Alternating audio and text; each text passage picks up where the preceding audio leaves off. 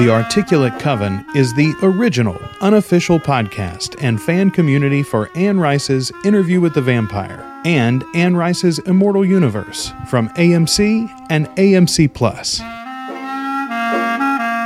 Welcome to another episode of Articulate Coven, the unofficial podcast for Anne Rice's Vampire Chronicles and the Vampire Lestat, including the upcoming TV series. And we are your hosts. I'm Joel Sharpton. I'm Ashley Wright-Eiler. And we're here to discuss, in this episode, Interview with the Vampire, the film starring Tom Cruise and Brad Pitt. I almost got their last names backwards. Here's the thing. It's so weird to me thinking about where these two people were in my hierarchy of celebrities at the time that this movie came out versus where they are now, and the different ways that I have felt about both of those men in particular. Never mind the rest of the film, just those two guys in particular. The different ways I've felt about Tom Cruise and Brad Pitt over the 20 plus years since this movie came out. I think this is going to be a very interesting conversation. Ashley, I'm excited to talk about it with you. Oh, me too. I'm thrilled. I agree. They've had a lot of ups and downs in my heart and soul since this film came out. So, yeah, this is excellent. I can't wait to talk about it all, including the very bad wigs. Yes. Oh my goodness, so many bad wigs. All right, before we get into the wigs, the good, the bad, and the hairy, let's first do a little news here. Since we've last talked, we've actually had one burst of news from Anne, and they've announced the partnership between Anne Rice, Christopher, her son, and the production company that's going to be responsible for putting the TV series actually on the air.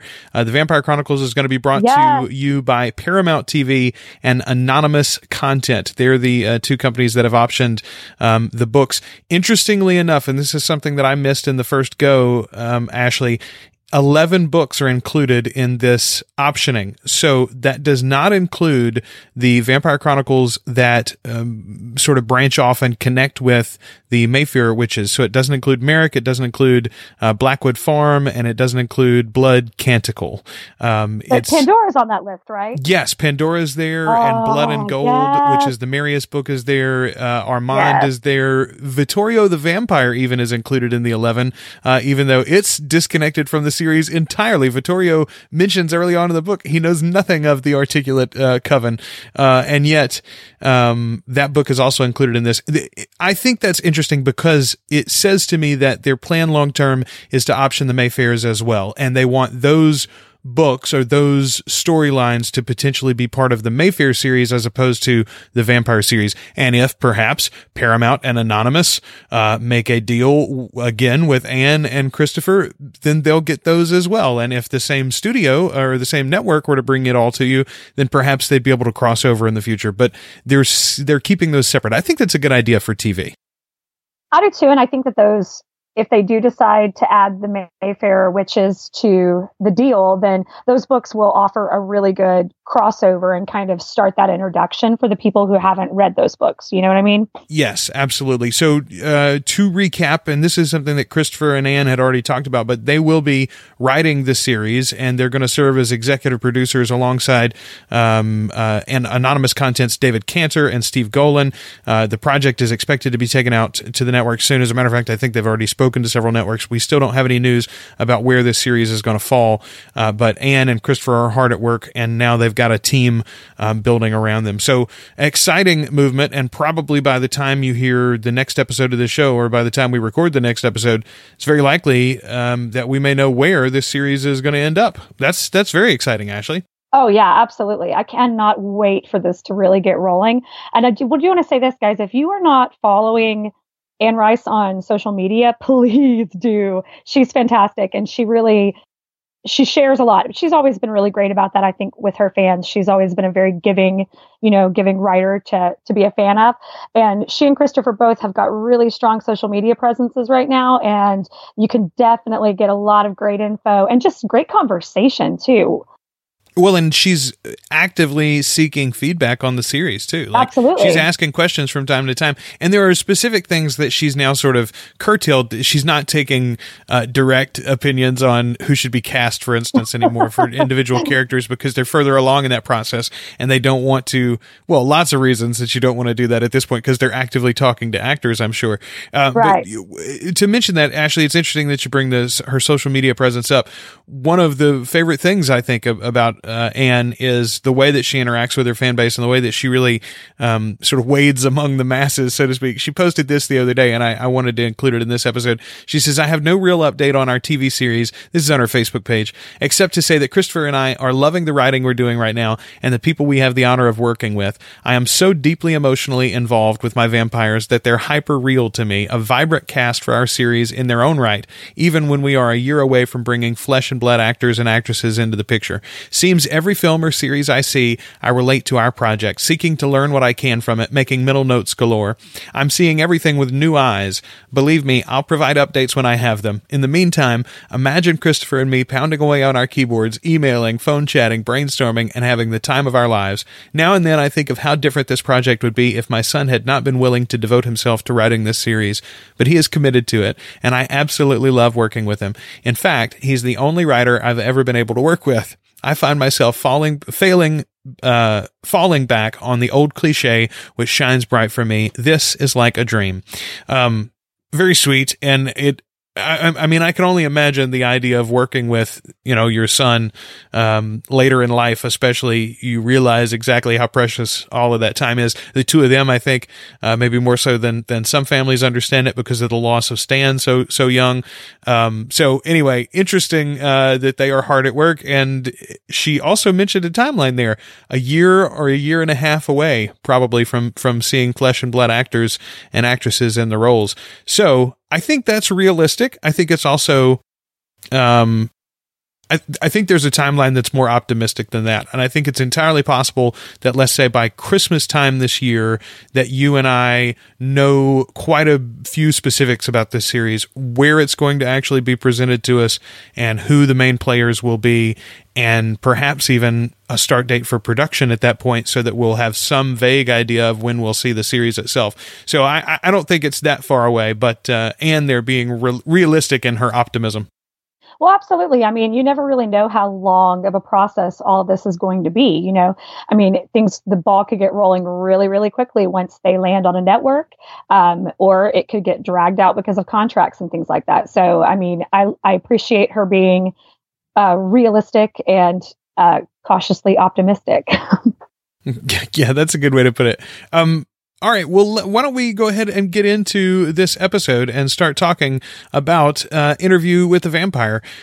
First off, why don't we sort of do a little opening statement here, if you want. Do you remember the first time you saw this series, and sort of like what was your, or the first time you saw this movie, I should say, and what was your position in the fandom at that point? Okay, so I was like 15 when this movie came out, because it came out in 94. And I was, like Anne, very skeptical about the casting of Tom Cruise. I am not a huge Tom Cruise fan. Never really have been. He is not really my jam. But I was so psyched about getting to see this movie because it was really, really exciting to see this world brought to life in a way that I hadn't seen yet.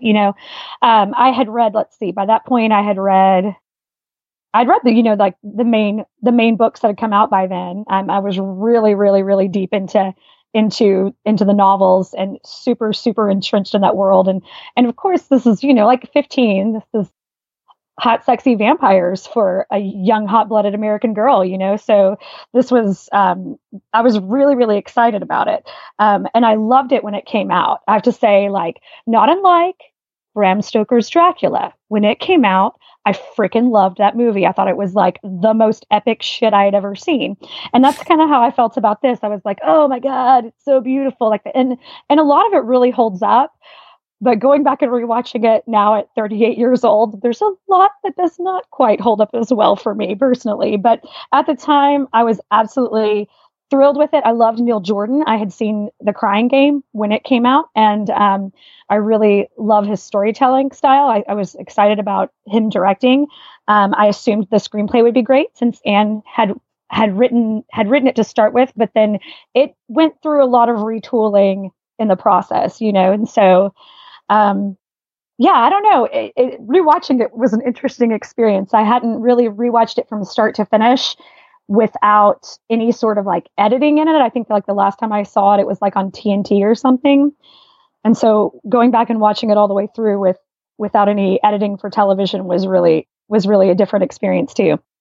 We should mention, by the way, if you're listening to this, the movie is on the HBO Go service and the HBO Now service. So if you're an HBO subscriber, you can go watch the film without having to purchase it. I think that's the only place that it's streaming right now. It's not on Netflix or anything like that, but it is available in Amazon's online store, Google Play's online store, and the iTunes store. You can rent it or buy it outright.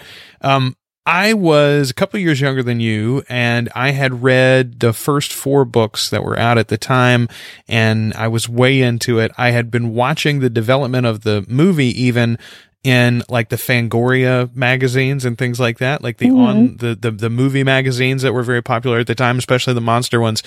They covered the movie a lot in the production stages. And so I had been tracking it and was very, very ready to go.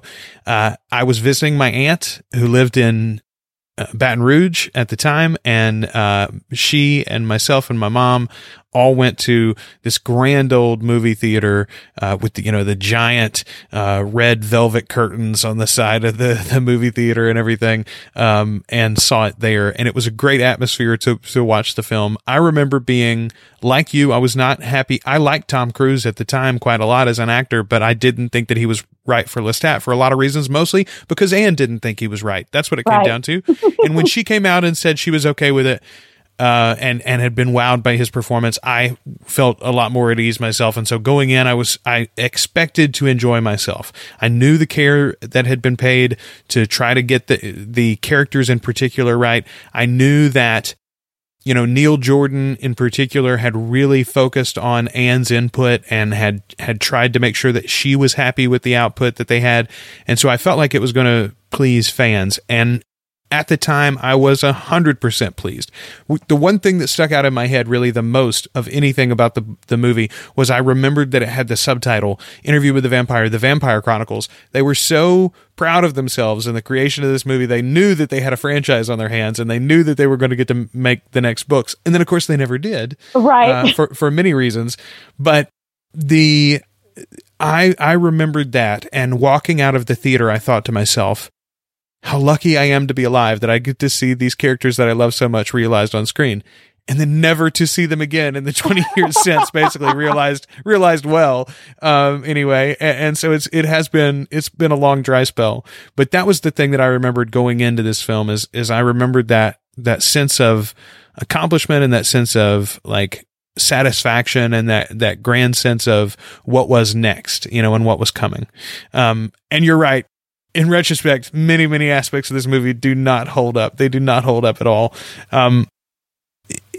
So let's start going into it piece by piece. I love everything about the introduction of the movie. I love the way that they ease into San Francisco. Yeah. I love the how they go into the room, the introduction of Louis. The reporter is very nonchalant and doesn't take any of this seriously until Louis sort of gives him a show of power. Well, and Christian Slater, who plays Daniel, the interviewer, the reporter, was actually not supposed to be playing that role. That was supposed to be River Phoenix, and he died of a heroin overdose right production before. began. Yeah, absolutely. So Christian Slater was a late addition to the cast, and also a great love of my life at the particular time. So I was super psyched that Christian Slater was in this movie. And I think he was fantastic. Not that that's a really super challenging role to play, but I really enjoyed his performance as the interviewer. Here's my thing. He was good enough. There's nothing wrong with him, except for the fact that especially if you go on and read the other books and you realize that this character has a life and a personality of his own, as presented in the film, that is just Christian Slater, right? Which some people would say is a poor man's Jack Nicholson. Weirdly enough, I'm still okay with it. Like at 38, I'm like still okay with Christian Slater. I don't know I didn't realize that, but apparently I still thumbs up for him. I really do. I think it is a testament to, and I know that's a joke that he's just doing, a bad impersonation of Jack Nicholson, but I think it's a testament. I think it's a testament to both of their personalities. First of all, that Jack's basically played himself for his entire career, Absolutely. And we've loved him and awarded him for it. You know why? Because Jack Nicholson is a very compelling personality, and I think Christian Slater is much the same way. He is a compelling person. He is a very theatrical person in his own whatever his affectations, and I think that the fact that he sort of plays himself all the time is fine most of the time, really, if you want a Christian Slater there. So and he fits in this fine as well, but it is one of those things that occurs to me. Other than that, though, I love everything about the introduction, the way that they sort of slowly go into the flashback, and the way that they've truncated all of Louis' origin story, I think is fitting. We talked a lot when we discussed the novel about his brother and that whole storyline that's removed in the film. But if you put all of the grief and if you put the desire for death at the foot of his wife and child passing away, it totally makes sense. You don't have to weigh yourself down in stories about ghosts and spirits and the afterlife before we get into the supernatural, which is what this movie is really trying to do. So I think this is exactly the sort of segue that you do when you're making a film and not a novel. It's Absolutely. The exact thing that you can maintain, though, when you're making a TV series. So I think this is one of the ways that this story will likely distinguish itself when we get to the television version, which Anne and Christopher have said probably not until season 2 or maybe even 3 before we see the actual Interview with a Vampire story. But I think when we see Louis' story, we'll probably get a lot of his mortal life and his brother and sort of like Lestat leering and peeking in on this life from afar before he ever actually reveals himself. Yeah, I think that's something that in a series, a television series, gives you definitely more freedom to expand upon that sort of thing. I think it's something that, like, even I'm a big fan of Game of Thrones. It's something with, like, there have been a couple of seasons of Game of Thrones and I'm like, why are you rushing through this? Why? You have time to tell this story. Why are you rushing? But I didn't feel that way with this movie at all, because I do think that you have to shorten it. You have to truncate it. You have to get the story rolling. Otherwise, we're just going to like roll around in Louis' sorrow and suffering. And we do that enough as it is. You know what I mean? So it could be a real freaking downer if they spent the first hour of the film taking us through all of why Louis wanted death, Well, but the interesting thing that you could do, because of the way that they're jumping into Lestat's story first, and they're going to lay out, basically the second book first, and then back into Louis. What you could do is you could have two stories working at once. You could have Lestat trying to manage his father and trying to find his way in, the new world, while he's also watching Louis, and you're getting a glimpse of what Louis' mortal life and the end of that mortal life is like, and the grief that leads him to want to die. Absolutely. That would be a cool way to tell it. Well, not only that, but you could juxtapose that even with flashbacks too. You could go and see what is happening as the Théâtre des Vampires sort of solidifies. After Lestat leaves Paris and comes to the New World for the first time, there's a lot of interesting stuff, theoretically, that happens there with Armand and the Coven, whereas in the first season, he's sort of an antagonist, Armand now has become an ally of Lestat to some degree, and those vampires we know, we have sort of feelings with them or relationships with them, so you could sort of flesh out that story, and that could give you a whole different flavor instead of just dwelling in Louis' melancholy. But you could get more of that and more personality to Louis before he's turned. Absolutely. I think that is a very compelling way that they could make this story stand out and really be different than the interpretation that we've already seen, which, I mean, you'll admit, whether you like this movie or not, whether it stands up 20 years after or not, it is very... I think it's got a lot of cultural appeal still. It has left its mark, so to speak, on our impressions and our thoughts about these characters in this story. Absolutely. It's beautiful. I mean, like, the production elements of this film are absolutely gorgeous. The costuming, the music is so fantastic. I think the score is just awesome. I really do. That was something that, going back and rewatching, I was really struck by how beautiful the scoring is. Oh, the soundtrack to this film is amazing, and to me, it's interesting because it sort of came before a lot of the superhero genre, began to really flesh out. But it has, in many ways, some of those same themes that you might expect from like a Batman or something. Louis has a theme that returns again and again throughout the film that is not unlike a hero theme. It's very compelling to me. Here's the first thing in the movie that I stood out and I was like, no, this is so wrong. This is so wrong. And it has to be fixed. Lestat's attack on Louis is awesome. I love the way that you see him there in the tavern and he asks to get shot and the guy sort of wimps out on it and he stumbles outside and he's, having his time with the lady of the night. And then Lestat is upon both of them, kills the lady and grabs Louis. And then what does he do? He flies with Louis. No, no, no. And this is not the only time in the movie.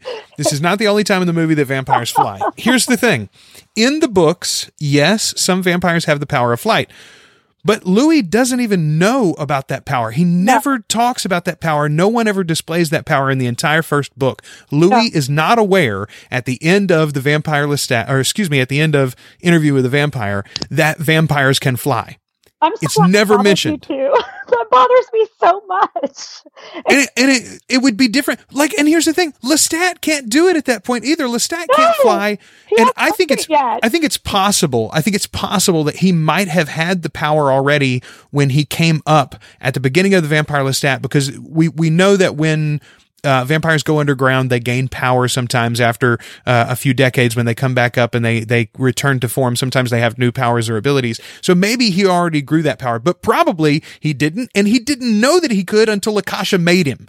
Yeah. So it just infuriates me. And I understand why they did it. It's shorthand, right? It's symbolism for the way that the vampire's kiss takes you out of the moment. And it's both rapturous and also a rape symbolism too, right? Like it is both pleasurable and terrifying at the same time. And that's fine, Neil. That's fine, except for the fact that if you're going to make all the books, then eventually the vampires are going to fly. So don't do it yet, anyway. Yep. No, I totally agree. That bothers me too. I'm so glad you mentioned it. That was something that I had the exact same thought. Like, he doesn't know how to do that yet. Why? Well, and also, if he could do it, why don't they ever do it again? Why don't they ever mention that or use that ever again? The same thing later when we get to Paris with Santiago. He walks on the walls, and you're just like, no, stop it. So that's the first thing there, though. Go ahead. Talk about Brad Pitt for a second, please. Okay, because you did mention that tavern scene where he's like asked to be shot. And I just have to say, like, when I watched this the first time, I was so like in love with Brad Pitt in this film. And when I watched it this last time, I did not have the same feeling.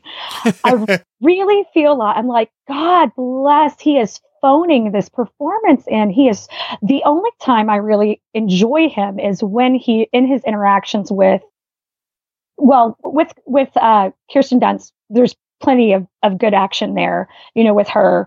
And then with Christian Slater, I do not enjoy his interactions with Lestat at all. They're so, it's so cardboard and not as compelling as it should be. I never feel this I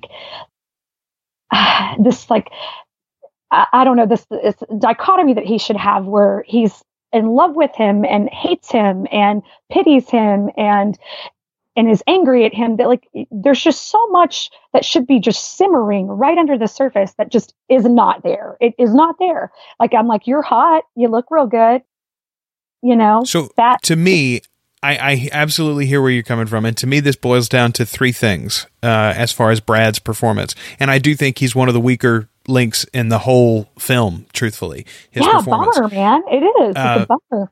Is three things. First and foremost, I think you're right. I think he has zero chemistry with Tom. Now, this actor would not be right for the character of Lestat, but just for a moment, imagine a movie where Brad Pitt and George Clooney play vampires that have a love-hate, mentor-makey relationship, and imagine the camaraderie, the friendship that is there, the seething hatred, the power struggle that they could play sort of below the scenes, but also the sexuality, right? Like there would be a chemistry there, a sexual chemistry. There wasn't, for whatever reason, between Tom and Brad, and there needs to be between these characters. Absolutely. So I think that's the first thing. The second thing is I think Brad Pitt has tremendously improved as an actor. I think he's a guy who was cast early on because of personal charisma and amazing good looks. He is just an unbelievably, startlingly handsome man, especially when he was young. And over the years, he has, to his own credit, I think diligently worked and improved his craft. He's a much better actor now than then. And the third one, this is a little bit of a joke, but a little bit not. If you will watch the best Brad Pitt performances, he eats a lot in them. And as a vampire, he can't eat the entire film. He can't put anything in his mouth. Oh my God. And I don't, favorite crutch. It's absolutely a crutch. But the fact of the matter is that man knows how to be naturalistic with stuff in his mouth. He does. He knows how to naturalistically eat on camera and deliver dialogue. And it is something that allows him to deliver. Sometimes Moneyball is maybe the best example of this because he's never without something in his hand or in his mouth trying to eat. And he delivers a lot of like really dry, nonsense statistical dialogue at times in that movie. And yet the whole time you're with him, the whole time you are with his character. And I think it's the endearingly human nature of feeding yourself, and he can't do that in this movie. So I think he loses his crutch. He's a young actor. He's not that skilled to begin with. And then he's got no chemistry with old Tommy Boy. That's the three things that I think come into play. I totally agree with all of that. And I did hit up IMDb while I was watching and was reading through like their trivia. And apparently I did not know this at the time, even though like you, I was reading a lot of like production magazines. I had a subscription to Entertainment Weekly at this time. And so like I was really keeping up with this movie production as well. But apparently he and Tom Cruise did not get along very well. And there was some tension on set. There was tension apparently during when they would go out and promote the film together. So that in the IMDb trivia, it was like he didn't enjoy having to play, second fiddle to Tom Cruise. Tom Cruise being at the time the larger star of the two. So that's an interesting thought too that I had no idea was an issue at all. Well, and it's something that with the series you won't have that issue because it'll be clear whose series it is. It is an ensemble series and there are many wonderful roles from many wonderful actors and actresses, but this series is about the actor playing Lestat. And so like that sort of power dynamic I think won't be there. That won't be an issue. And I know they will be casting for the chemistry from the very beginning. So, let me heap a little praise on Tom here for a second. Okay.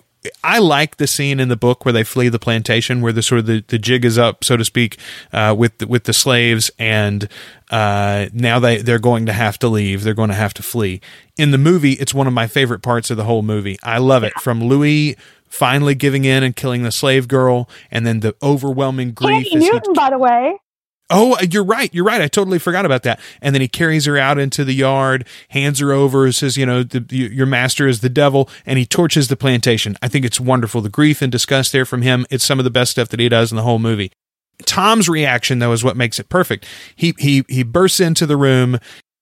To me, it's hilarious. He says, you're going to burn the whole place down. And every time that I see that, it reminds me of this moment with my grandmother Sharpton, my father's mother. She was like 40 years old when she had Dad, and my father was older when he had me. So she has always been a very, very aged woman in my mind. She passed away years ago, but this one time in particular, we were up at her house. She's from the generation that saved everything, right? She lived through the Great Depression and everything. Right. And so she's got everything in her pantries and in her refrigerator. refrigerator. She had gone to church or something that afternoon. My mother took an opportunity. The house is quiet.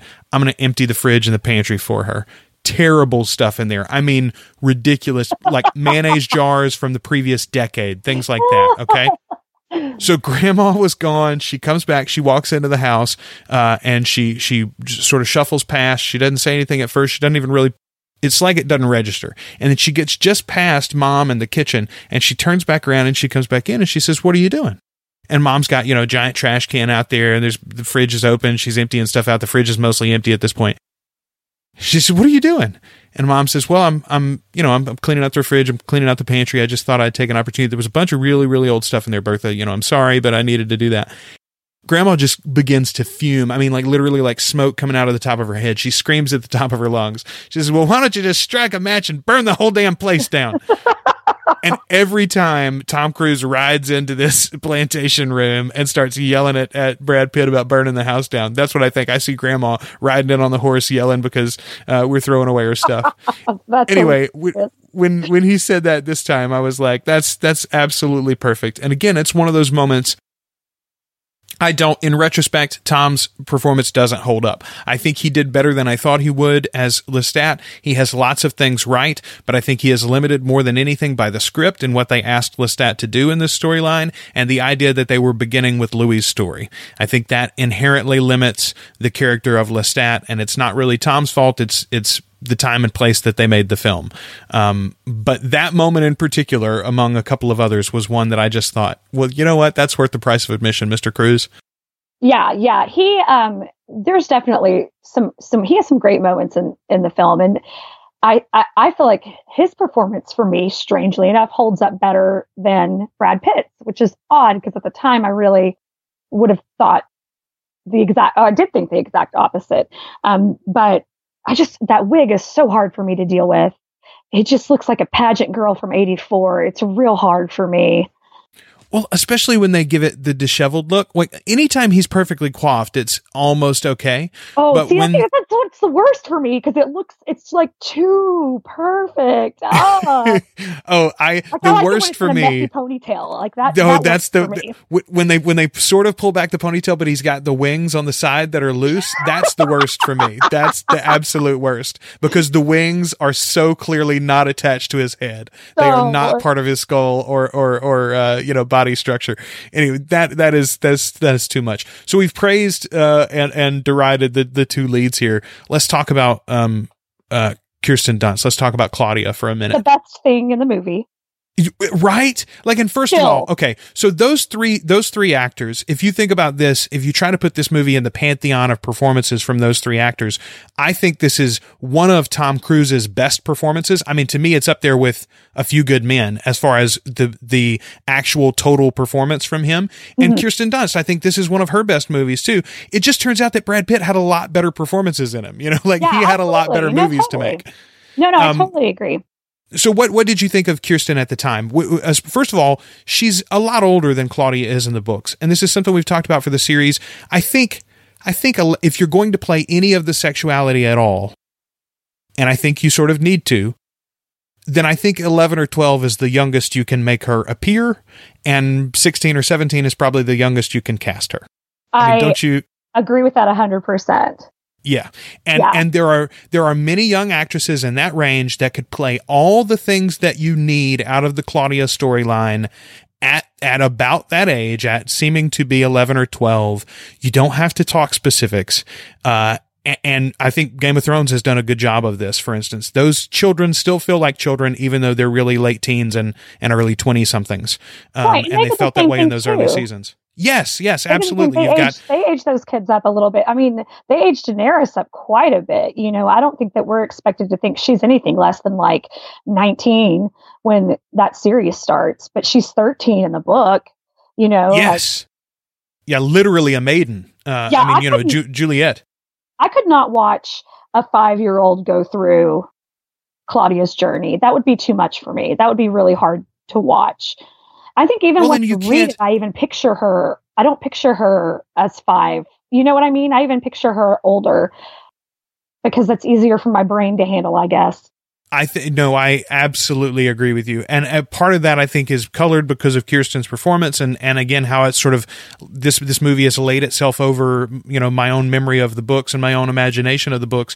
But more than that, I think there's sort of, you're protecting yourself from that image that you don't want to imagine. A preteen or a teenager, you can see in peril, you can imagine in peril, because you yourself have lived through, exciting and adventurous situations when you were in your teenage years, or other people who have had harrowing experiences in their teenage years. But anything happening to a 5 or a 6-year-old just can't feel like anything other than tragedy, over and over and over again, tragedy. So, and the other thing is the performance, right? When you get to the moment where she's plotting and planning, where in the film, Kirsten comes and she tells Louis her plan. Basically, she doesn't spell it out that she's going to kill him, but she says, we've got to rid ourselves of Lestat. We've got to get away from him. And Louis dismisses her. Kirsten turns and just says, oh, really? We can't. Louis says, we can't do that. And she says, oh, really? And walks out of the room. That chick is cold. You can't get a 5-year-old to do that, no matter how well or how many takes you do, that's just not possible. So anyway, for that moment in particular, the scene where she seduces Lestat, to apologize with the 2 twin boys, she's so good in that scene. In all of the resolution of the attack on Lestat and his death, and then his return and attack on them again before they leave Louisiana, all that stuff. She's just amazing. And when you go back and think about how old she was and how green she was in the entertainment business, it is really impressive. And I think it speaks volumes to what she's capable of as an actress. And I know she's had other good performances. I don't mean to belittle her career, but I do think it's sort of a shame that we haven't seen an adult version of this performance from her. Yeah, no, I agree with that. And I sort of, and this is probably going to upset some people, but I sort of feel the same way about a Natalie Portman. I think that these, particularly Kirsten Dunst, Natalie Portman, you got some amazing performances out of them when they were very young, exceptional. I feel like Kirsten Dunst is exceptional in this film. To me, she is the best thing in the movie, without a doubt. Her performance is incredible, I think. And you just don't, I don't know if maybe roles, we know, hell, I'm a 38-year-old actor, a female. I know how roles start to not be as interesting the older you get. And that's a fact, that's just a sad fact of our lives and the way we tell stories. And so I don't know what causes that, but I hope I get to see some really, really good stuff out of those ladies in the next couple of years. I hope some good roles. Obviously they've had some great parts, Melancholia and Black Swan was amazing, obviously, but I don't know. I just think this is the best thing I've ever seen Kirsten Dunst do. And the way I don't know if it was the direction or if it was just her instincts, but the way she ages, the way she grows up, that character, and it's so clear in the book. And in the book, to me, it's so gutting and awful. This woman, she's a woman trapped in a body that does not match her wits or her age or her sexuality or anything. And she's just trapped in a child's body. And for a 12-year-old to be able to get that to come across is incredible. You know what I mean? And they did a lot with changing her costumes when they go to Paris, and she's wearing more her dresses are much more cut like a woman's instead of a little girl's. And they, some of it comes across in all of that, but it's literally, you see it in her posture and the way she walks and carries herself later in the film. Her eyes and her smile. Her eyes and her smile are the biggest two giveaways. Yeah. The way that she changes that smile from the doting, the moment when she pulls off of the first victim and she says, I want some more. Mm-hmm. And that exuberance, as a killer, to then the calculated nature with which she drugs and attacks Lestat. Yeah, absolutely. It is a huge change, and it is fascinating to watch. The interesting sort of subplot to me, and this is something I think that could be played up more in a modern retelling of the story, but even in this version, I was surprised to sort of see it there. Maybe I bring it to the film myself. I don't know. But tell me if you saw it too. I see her story now with some sort of allegories for the general, limiting nature of being a woman in our society, period. Like, never mind that she's trapped in a girl's body. It's not about her body, right? It's about how everyone else views her. It's about how the world treats her and the lack of respect that they give her because of her physical form. But likewise, like, your gender and my gender, the difference between the two of them means that you have to go about your entire day in a different fashion than I do, that you have to make business deals in a different way than I do, that you will be treated differently in shops and, for services, et cetera, et cetera. Like, all of those things. To me, I saw a little bit of that in this performance this time. And I'd never really noticed that or thought about that before. That's feminist as hell of you, Joel. I love it. Yeah, I'm woke now, Ashley,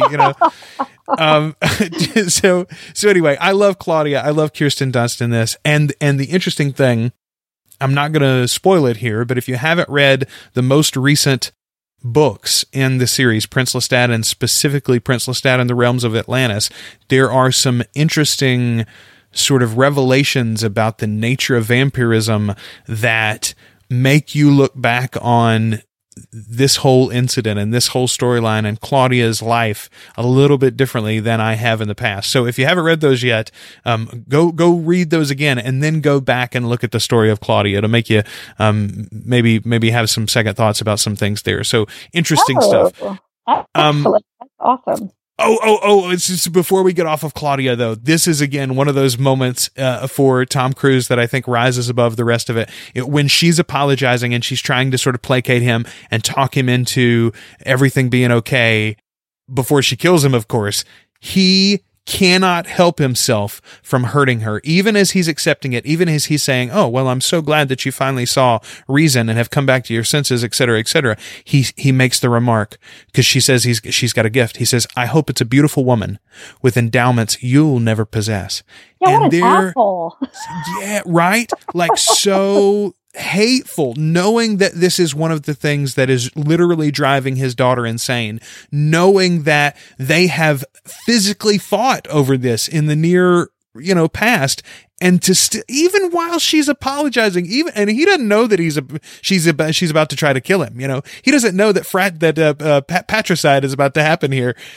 And still, he just can't help but turn the knife. I'm like, you know what? You deserve it. Go to I'm always happy to see him thrown in the swamp after that. Like, truthfully. Oh God, yes. It's so good. And I this is also going to be the second time Louis freaks out and burns some shit down in this film. And we're going to get a third round of it at the theater later.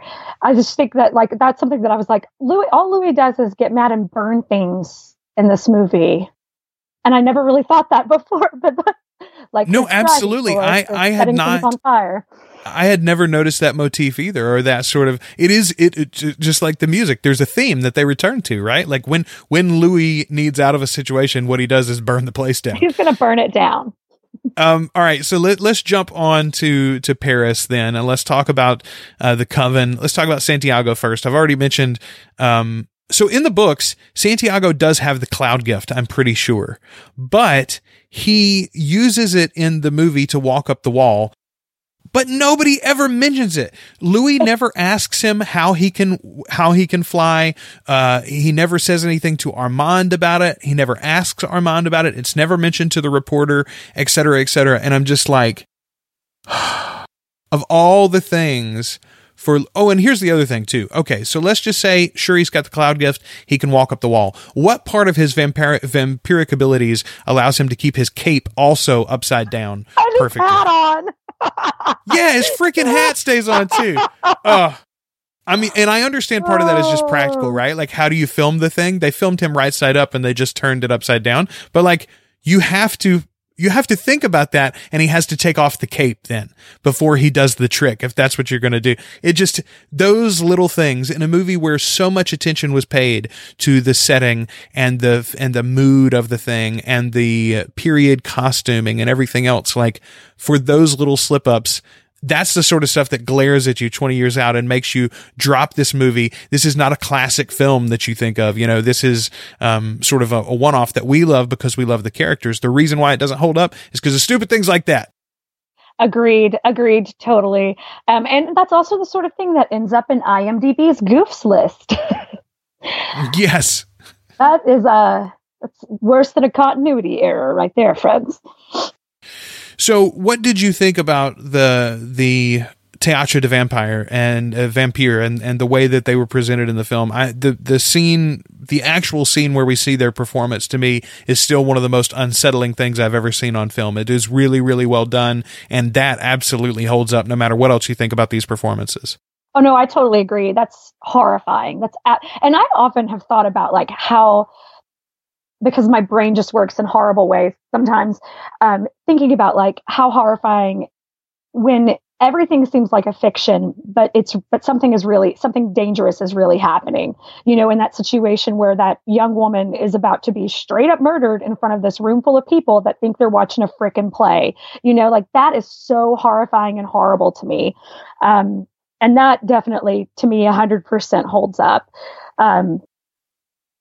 Yeah, I wish that the danger felt more real with that coven, because it doesn't really feel like, it feels like the danger becomes forced, if that makes any sense. And you mean for Claudia yes, for Claudia and Louis. Yeah. Yes. And it's like, okay, are you guys concerned because someone made a kid vampire, or are you concerned because you think they killed their maker, but that's never really clear. I don't know, like what's very clear in the book is very unclear in the film for me. And this whole section to me with Armand, and I don't know, so much of it feels a little bit forced. Like, okay, we have to work these characters in now, and we don't have a lot of time left to do it. So let's kind of rush through this part. I don't know. Well, it felt like there's a cut of this film that is 20 or 30 minutes longer where several of the vampires at the theater have personalities. And what we get instead of that in the film that we're presented with is moments that are personable for several of the vampires, but none of them actually have a life other than Santiago. And Santiago only has a life as an antagonist. You know, there's Armand, which is this sort of like fount of knowledge, is the way that he's presented in the film, and he rises above everything, really. He's not almost disconnected from the theater entirely, which is ridiculous when you know that he runs the place, you know? Right. Like, and he says in the film, there's not a leader, but if there was one, I would be it. And that is, I think, very true to the books. Correct me if I'm wrong, though. In the original Interview with the Vampire book, does Louis know that Lestat is there? In interview, okay, in the Vampire Lestat, that's what we discover, right? Is that Lestat came to the theater and told them that they tried to kill him. Doesn't he know after? He finds out after. I mean, Louis finds out after. Louis, yes. Okay, so that's what I was unclear on. I was thinking that in the book, we the readers knew, and I was thinking that Louis even knew before he left the theater that Lestat had lived and was responsible for. Yeah, me too. I'm going to have to go back and look. I read it, Joel. We just read it. I think your understanding though is right, and I think that is revealed in the book, The Vampire Lestat, not in Interview with the Vampire, and that Louis may still not know that he is really responsible for Claudia's death in some way. But so that piece of the story, to me, could have been used to give this all more foreboding. If the theater and the vampires at the theater had been sort of like generally welcoming, but skeptical and questioning of Louis and Claudia, which is, I think, the way they are in the book. And then that had eventually come to a head. Some of those questions had come to a head when Lestat appears, right, and challenges them. You know, then it's on, and they're probably coming to get us, and it comes from a place. Whereas you're right, it was like a boo scare in the middle of what is otherwise a thriller. This movie is not really a horror movie, and yet them sort of getting yanked out by the boogeyman felt very much like that. It did not seem connected to much of anything. This whole section feels really rushed to me, because I feel like they're even rushing the connection that's building between Louis and Armand. It's totally that again. And I don't know, maybe young Brad Pitt couldn't develop chemistry with male actors. I don't know, because I mean Antonio Banderas has chemistry with everyone he's ever been on screen with, and yet he here has chemistry with me right now. That's what I'm saying, and you've never yeah, and yet in this movie there's nothing other than the general mystery, which again the film version of Louis has not ever seemed too compelled by questions of right and wrong, of origin of the species, of things. He doesn't seem compelled in the way that young Lestat is. Like, young Lestat wants to know who he is and what he is and where his place is in the universe. Young Louis does not seem to give me that in the movie until he meets Armand, and then he's desperate. He's so desperate for answers that he'll align himself with this sort of shady, questionably ethical character, you know? Yeah. And that seems out of character to me for the Louis that we've met in the rest of the film. Absolutely. If there was more chemistry there, then you would understand, you know, why it's compelling. He sort of loves him too, but that's not there. Yeah. And two, also, I think that with Claudia, that need she has, and when she's begging him to make her another companion, when she's begging him for that because she thinks he's going to leave, like, that just comes out of nowhere for me in the film. You know, it's like she's just screaming and crying at him that he's going to leave her, and I'm like, that we haven't gotten to that point yet in the build of all these relationships. We haven't gotten to that point of desperation yet. So I think that's another thing that feels so rushed about this section of the film for me, which is like I love this part of the book, which is one of the harder things, I think, too. And I do think, like, as much as I adore Antonio Banderas, obviously this was not great casting for this part. I mean, no.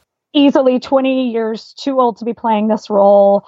But he was young. Don't get me wrong. He was young at the time, but he was older than Brad, probably. Like, there's no part of his performance. Yeah, there's no part of his performance that you think to yourself, what a boyish character, yes. which is precisely what Armand is. I mean, I think what a super sexy vampire, but I don't think, and he is always described as having the boyish look and looking like, what is it, a Botticelli painting? Is that what she says? Yes. Well, it seems to me like Antonio Banderas has never read or watched any vampire films or vampire books, except for the fact that he went and saw like Gary Oldman in Bram Stoker's Dracula and was like, okay, I can do a sexy version of that. I can absolutely do a sexy version of that. Right on top of that. Speaking of, by the way, this when Claudia comes and asks for the new companion, this is, I think, probably the worst acting that Brad Pitt may have ever done. The line is, "You haven't the vaguest conception under God of what you ask." It's a terrible line, performed terribly by a very gifted actor. I think Brad Pitt is a wonderful, wonderful actor, and there are so many good performances in his career, but that line is so bad. You haven't the vaguest conception under God of what you ask, and he delivers it so ridiculously. It's like cardboard in your mouth. It's horrible. It feels like George Lucas wrote that.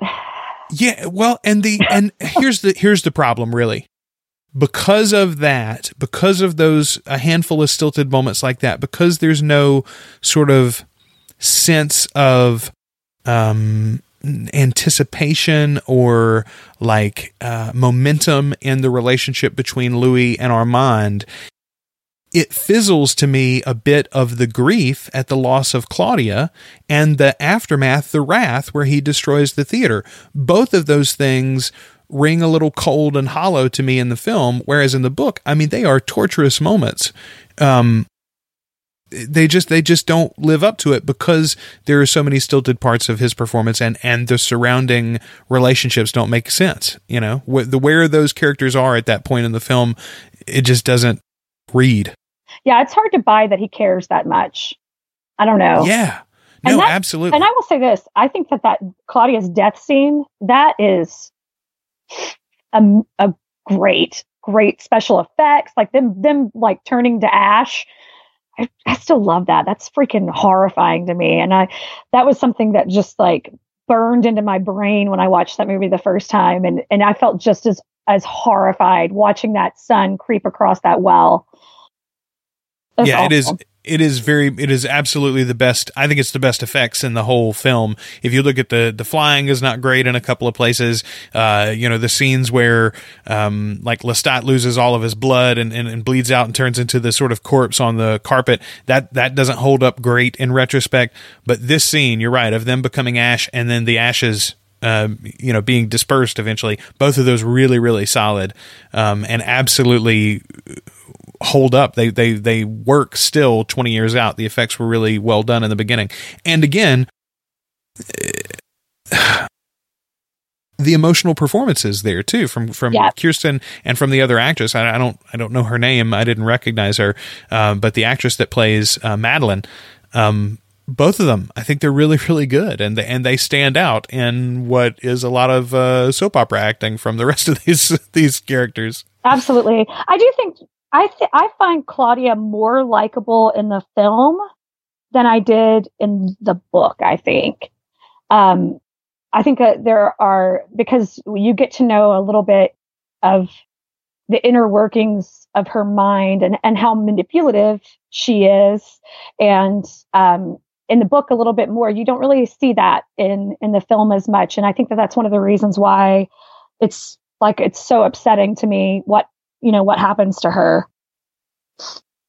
I agree with you there too. I think that, in some of the later books in Queen of the Damned, there's some discussion about Claudia's ghost and things like that. And the only time, and maybe it's because I'm a heartless person, but the only time that I ever care about Claudia is when Louis and Lestat are sort of grieved by it, when they think about the loss of their daughter and when they think about their own parts to play in her demise and her sad existence to begin with. That I feel something then. Anytime someone is talking about the sad life of Claudia, I don't really feel aggrieved by that, except in this movie. So I think you're right. I think it is Kirsten's performance that really brings it to life for me. Let's. What else do you have to say about the section with Armand and Louis? It's briefer in reality than it was in my memory. In my memory, they spent a longer time together after the theater. It's really just one scene before he goes back to America. But to me, they sort of sum that part of the book up very well. They make it make sense, whereas the rest of the relationship doesn't make sense. Him tiring of Armand and deciding to leave makes perfect sense. Yeah, absolutely. Well, yeah, because he was never that into him anyway.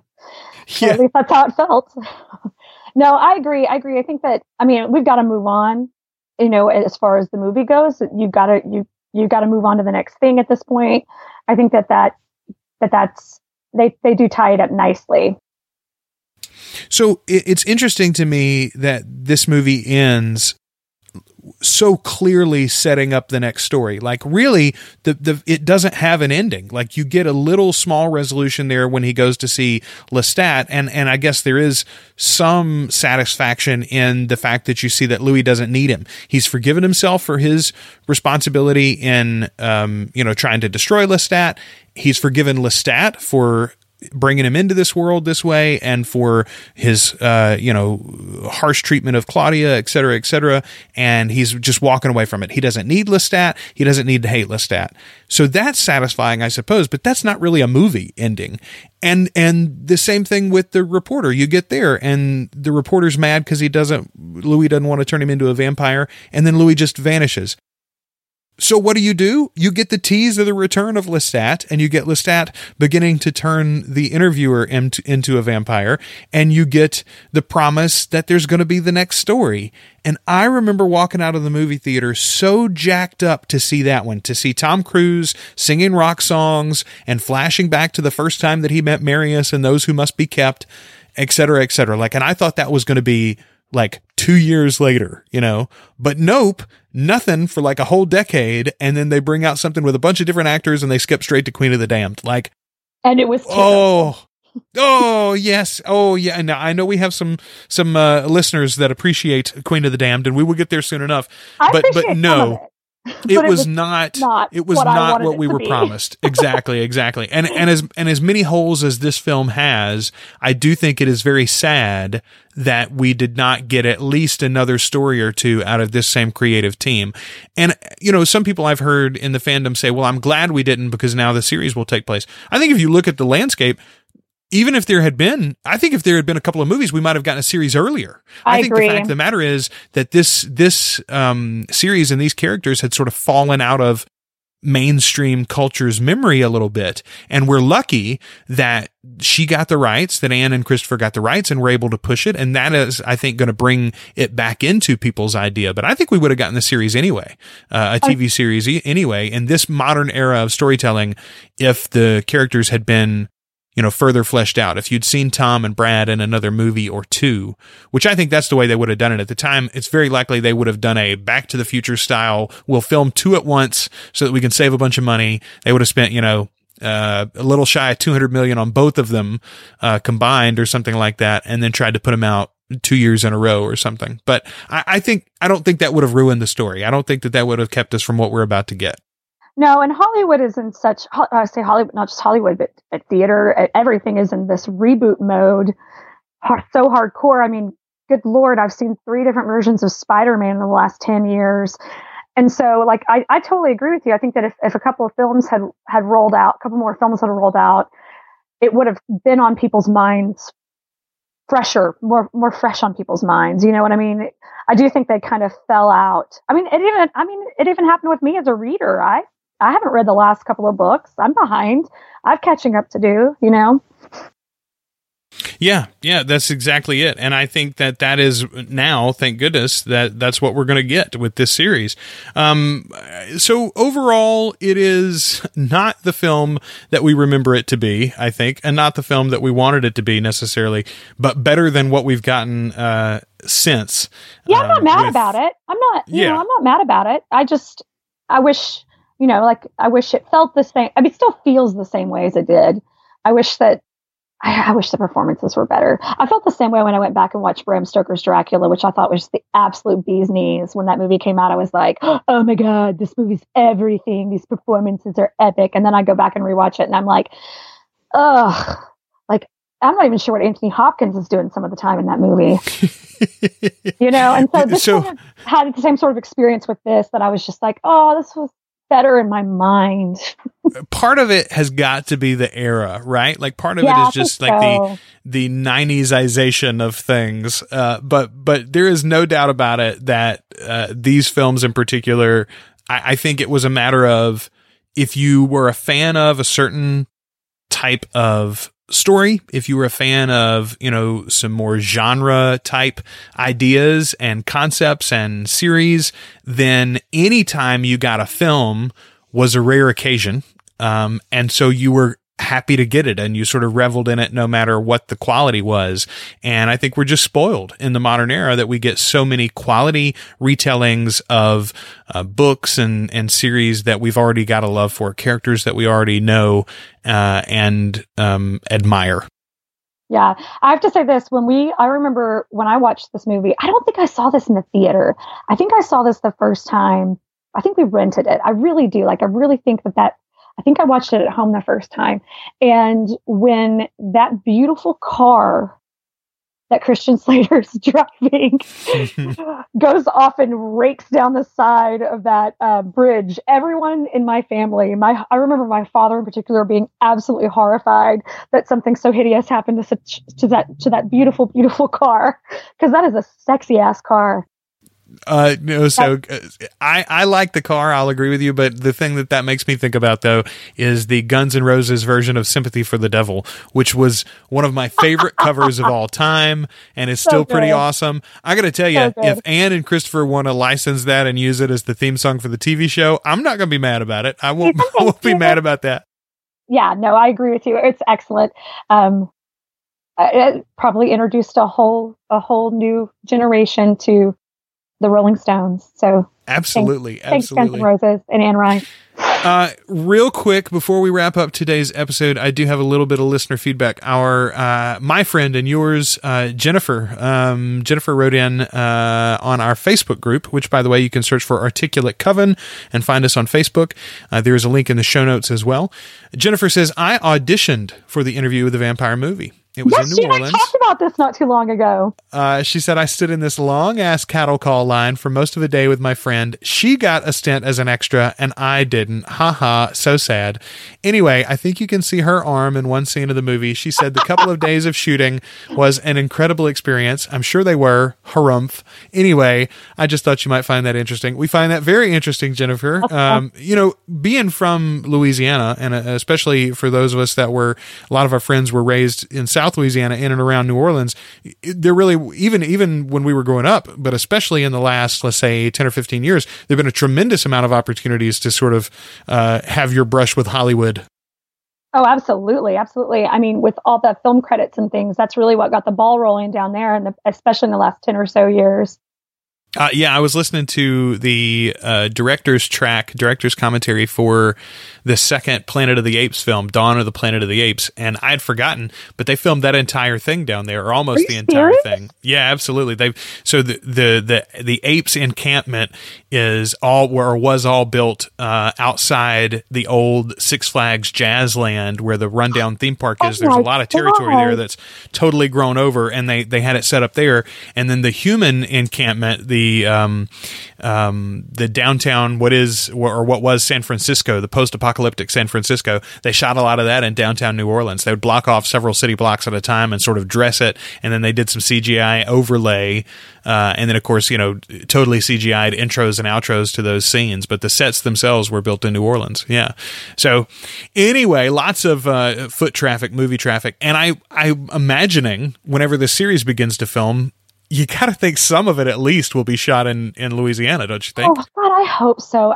Every time I'm down, I mean, my husband and I, we try to get to New Orleans at least once a year, sometimes twice if we can be really greedy.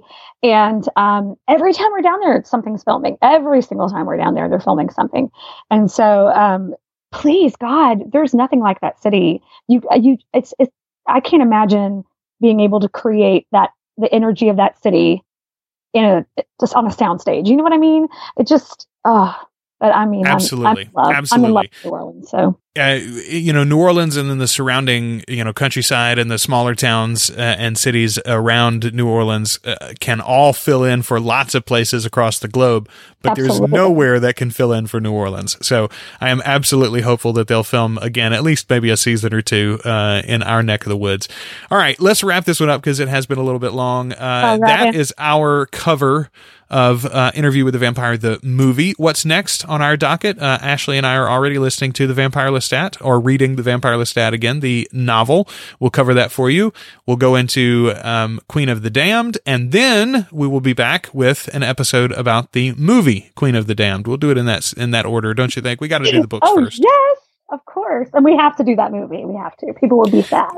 Oh, very much so. I got to tell you, I've only seen it once, and it was literally like right after it came out on video. I watched it once, said it's horrible, never looked at it again. So I am actually excited to dive back in and try to find a few positive moments to pull out and things that they did right that perhaps the series can use as well. I appreciate you for listening to us, and if you have some friends that are Anne Rice fans, Vampire Lestat fans, or Vampire Chronicles fans, please point them in our direction. Tell them that they can find Articulate Coven on iTunes, Apple Podcasts, the Stitcher app, anywhere else that they find podcasts. Ashley, you got anything to add before we wrap up? Not a thing. Thank you for hanging out with us. Hey, thank you. And don't forget to find us on Facebook for more conversation in the Articulate Coven Facebook group. Until next episode, we've been your hosts, Ashley Wright-Eiler and Joel Sharpton, and we are the Articulate Coven.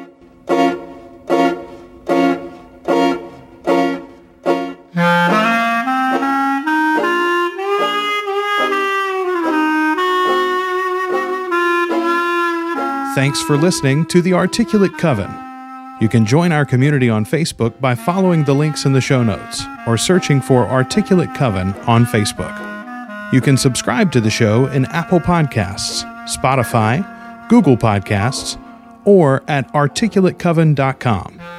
and share us with your Anne Rice loving friends.